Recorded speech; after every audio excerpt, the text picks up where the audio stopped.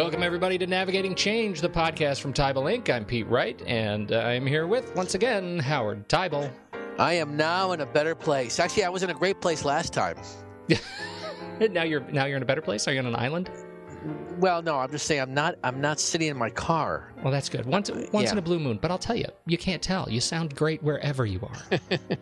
No, you've got the whole system. If people could see what the mechanics and the technology you have in that space age, Pete Wright little cabin in the woods. I call it the lander. This is the lander. The lander. The LEM. Join me in the LEM. Hey, we're talking about Sweetbriar today. What an interesting conversation this is. This has turned out to be in the marketplace of education. Before we get to that, though, head over to tybalinc.com, learn a little bit more about the show, find us, subscribe for free in iTunes or on our email mailing list, and connect with Howard at Howard Tybal on Twitter, or you can find Tybal Inc. on LinkedIn. We would love to connect with you in either of those places. So that's that. Old business out of the way. Why is Sweetbriar bubbling up again for us, Howard? Well, yeah, I did mention I wanted to talk about this, and what I think is worth noting. Probably a month ago, I was maybe a little bit longer. I had the privilege of sitting in and listening to a talk at the AGB Trusteeship Conference in Phoenix. And it was a dialogue and a panel about this very topic. And there were some really engaged members of the audience that had tremendous knowledge, too, of the background was going on. And I think what's happening over time, and there was a lot of speculation. There was a recognition, one, that this was in the courts, although we didn't quite know where that would lead. More information has come out about this trust, and whether it's the New York Times, the Washington Post. We've got a recent article or editorial written by a former board member telling the story about I think this just came out yesterday or today. As we're recording this today, yeah. Okay, today, exactly. Sweetbriar's leaders didn't kill off the school, external forces did. And that was now, if you're skeptical, if you're cynical, you're saying, of course, that's what a former board member is going to say. And then tomorrow is, I think, the hearing on the Sweetbriar that's going to be in the court. So we're still in the middle of where is this going, although, this is now May, whatever date it is, and they're coming up on their commencement. And what did you read to me, Pete? Their commencement just happened, and on May 16th, amid hugs and cheers and smiles and tears, 132 undergrads and 6 grad students walked across the stage at Sweetbriar's 106th and possibly last commencement. Right. So there you go. This idea that possibly last commencement. I think that there are, listen, if you care as deeply about that school, in the way I know that anyone listening to this cares deeply about their school, you're going to hold on to hope as long as you can that maybe there's a way out of this one. What's relevant for me about this, and I think in the work that those that are guiding institutions, whether it's faculty or administrators or trustees or presidents, is that this is becoming the kind of story that's allowing more institutions to say, let's take our head. If our head was a little bit in the sand, let's peek out a little further. If our head has been completely in the sand, let's dig ourselves out and have some of the tough conversations. And I am convinced, because when I'm traveling and I have a slide where I show a picture of these 2 women hugging each other, and it's talking about Sweetbriar's demise, and it was right after it happened. And I will make the statement that, whether it's all these other challenges or this recent incident with a school that nobody saw it coming, it wasn't on anybody's watch list, and all of a sudden the board made the choice. I think that there's this presumption that the board acted hastily without any evidence, without any data, and I think over time we're going to find that the story has a lot of nuance in it as we hear more and more board members. I'm just going to read one thing that Diane Dalton wrote. And she wrote, "It's important to note as well that the reductions in administrative staff were a response to Sweetbriar's growing financial problems, and were identified in collaboration with faculty and staff and approved by the board." So that is an example for me that that we need to, as observers, begin to step back and continue to gather information and listen and learn about what really happened here. Were the faculty involved in a way that is suggested in here? She claims that, where was this, Pete? She said 800 faculty members. What was it again? Yeah, she says nearly 800 people, including members of the board, campus community, and alumni, were fully involved in the strategic planning process, or planning exercise that led to the, quote, Plan for Sustainable Excellence. What I don't know about the Plan for Sustainable Excellence is that the thing that effectively closed the school, or is that the plan that happened in 2001, through 2006 right. to help get the school back on board? Because by all rights, this was a school that was certainly in endowment trouble long ago. Yes.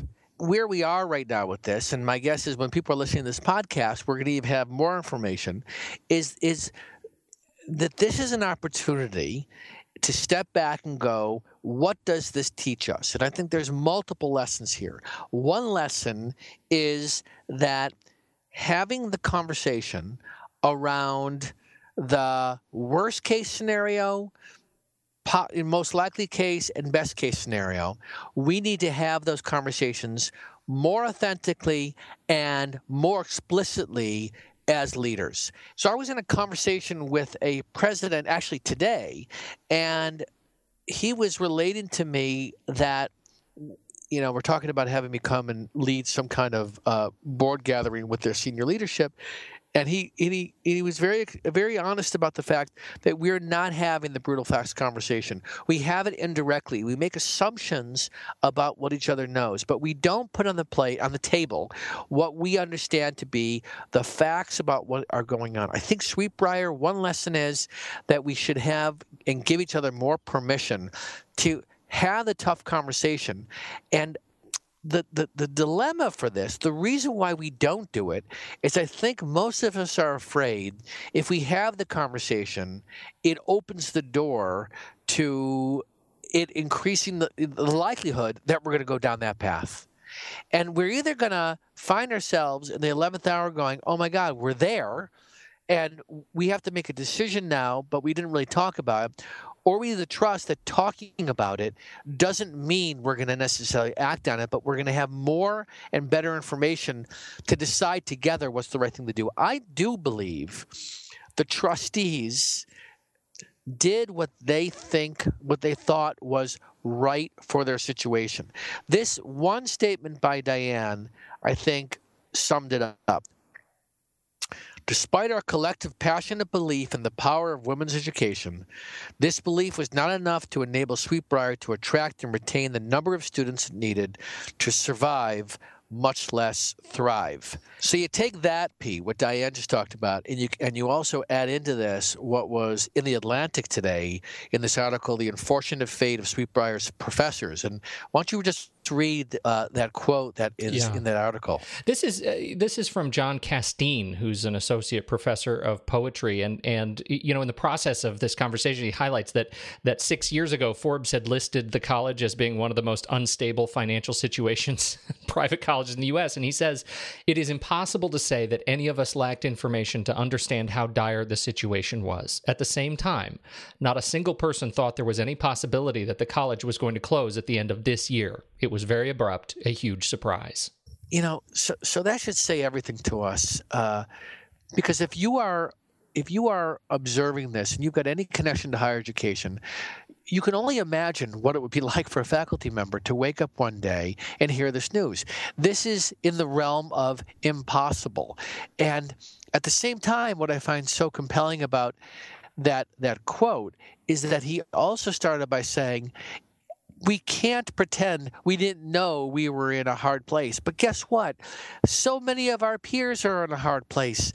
And we assumed that going forward that they would figure it out. And what the board did, right or wrong, and so I think that forever we're going to have people on the campus saying what they did was wrong, and others that are going to say they did their job, is that they did not keep the place open in the absence of saying we have a plan that can make this place viable, vibrant, and that there's a quote that I heard in this panel that spoke at AGB, and it was that survival is not a mission.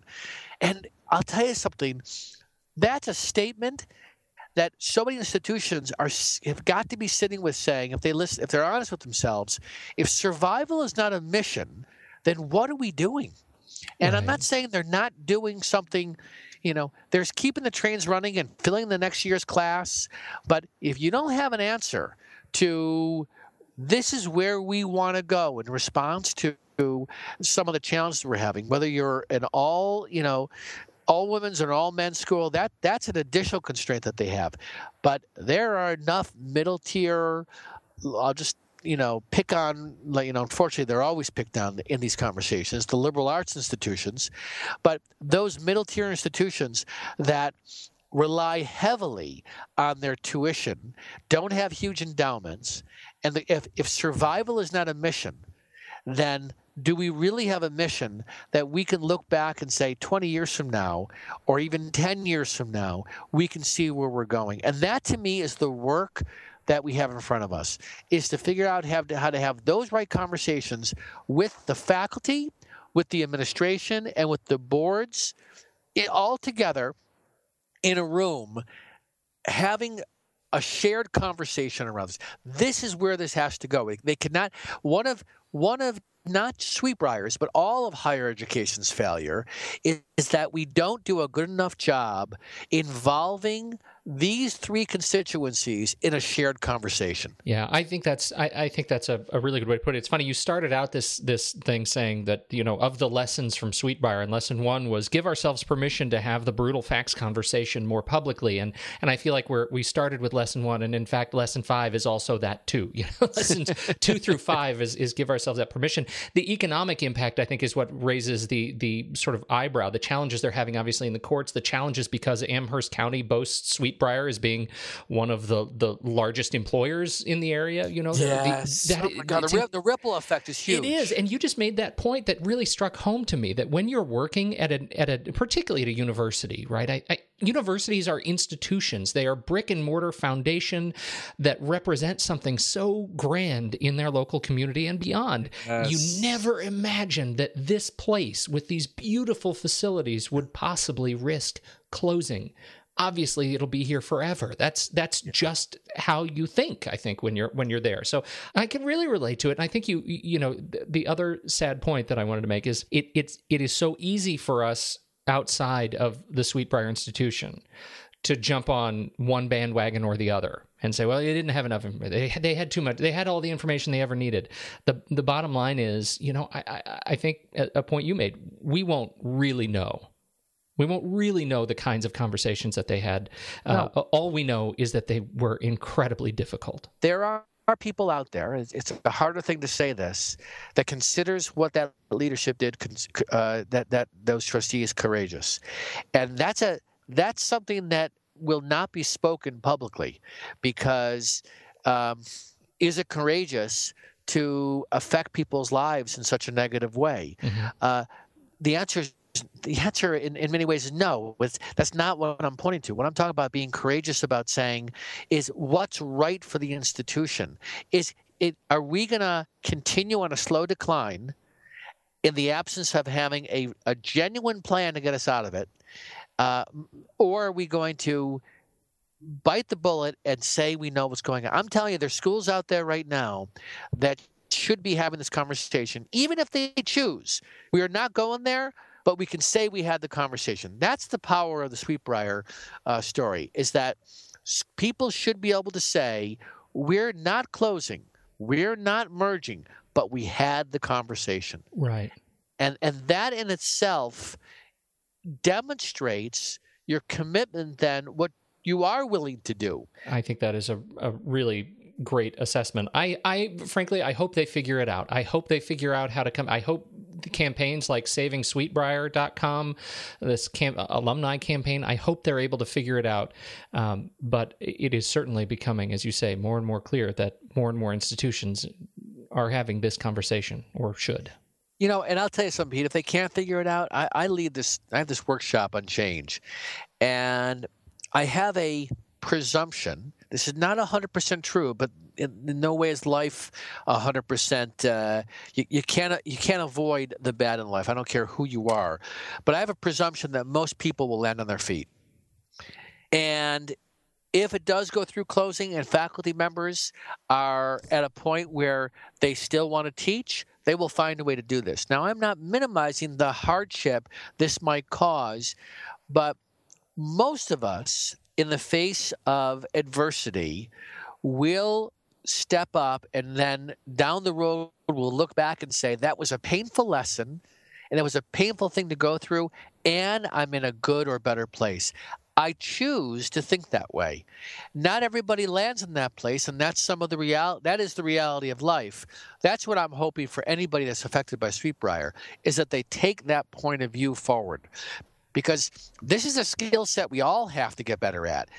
Because I don't think we're out of the woods on this one. I think this is the beginning of an accelerating kind of change, where the schools that are willing to invest themselves in really looking at themselves honestly and saying, how do we want to grow? They will survive. The schools that keep their head in the sand and are not willing to have the honest conversations, they're at risk of falling into the same demise that happened to Sweetbriar. So I think that we have to not only put our best foot forward, but we have to recognize that and hopefully support each other to not let adversity cause us to think that we can't land on our 2 feet, because I think most people do. Excellent way to close, Howard. Thank you so much. You're welcome. I appreciate this conversation with you. It helps me just to be able to think about these things out loud. Me too. Hope everybody else got some of these same great lessons, particularly lesson 1, which was repeated a number of times. And head over to TeibelInc.com, learn more about us on the show. Thank you so much. Reach out to us at Howard Teibel on Twitter, or I'm at Pete Wright. We'd love to hear your thoughts on Sweetbriar. And we should be able to say in a coming episode, we'll do just a brief recap, because we'll know more in the coming days about how this is all going to shake out. It should be a very interesting next month. So thanks, everybody, and we'll catch you next week on Navigating Change, the podcast from Teibel Inc.